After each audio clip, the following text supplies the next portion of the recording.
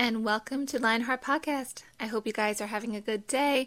I hope that you followed along this week in the book of James. This is Sunday Sentiments and Coffee. So I wanted to talk about something that happened during the week. It was early in the week and I was laying down and I had this strong desire to sculpt. You're probably like, that's weird, but I love art of all forms. I love painting, I love sculpture, I love just sketching. I love all of it.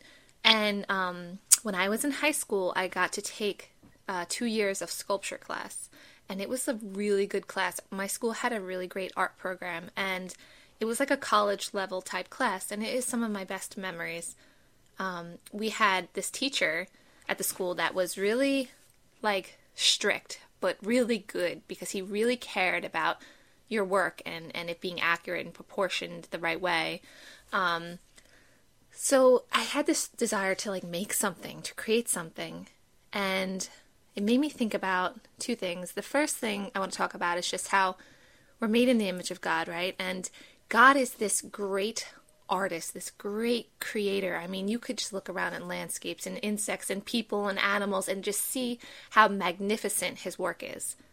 And we have that same desires. We want to create things. We want to make things. We want things to be unique. We have those desires in us. And, I definitely could sense that, the other day for me, that I have those desires to really just make things and to create art. In this class, you had, the whole year we had to create a person. And the first part of it was we had to learn the proportions of the body, the muscles. He really wanted everything to be accurate, the teacher.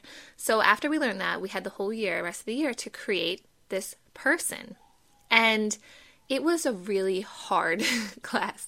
We had to make this stick mount that the clay had to go around, so it was more secure. And it was this really heavy, wet brown clay. So hard to work with. And you had to slowly shape it and form it into, whatever type of pose of a person, that you wanted to make. And when you were done, every class, you had to put wet washcloths around it to keep the clay moist, and you had to wrap a bag around it, knot it, just make it secure so it did not dry out. And this took the whole year. And I made this woman who had her head turned and she was smelling a flower. And I just thought about the second part, and that was that what it would be like to be the sculpture. That might sound strange, but we are God's sculpture. We are God's art. And I was thinking about how when I was making this sculpture, you have no idea what's going on. You don't know what the end product will be. You have to trust the process when you don't see anything. My piece did not look like a woman turning her head with a flower for quite a while, and I had to keep changing things and make them look better, the ear, the arm, the fingers, everything.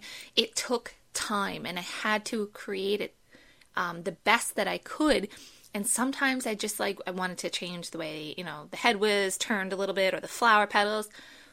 The point is that God is the potter, and we are the vessel. We are, in this case, what I'm talking about, the sculpture, and he has full control over us, and he is shaping us and molding us into the image of his son, and we don't see the finished product, but we have to trust the process. I want to share a scripture, Isaiah 64:8. But now, O Lord, you are our Father, we are the clay, and you are our potter, and all we are the work of your hand. We are God's work.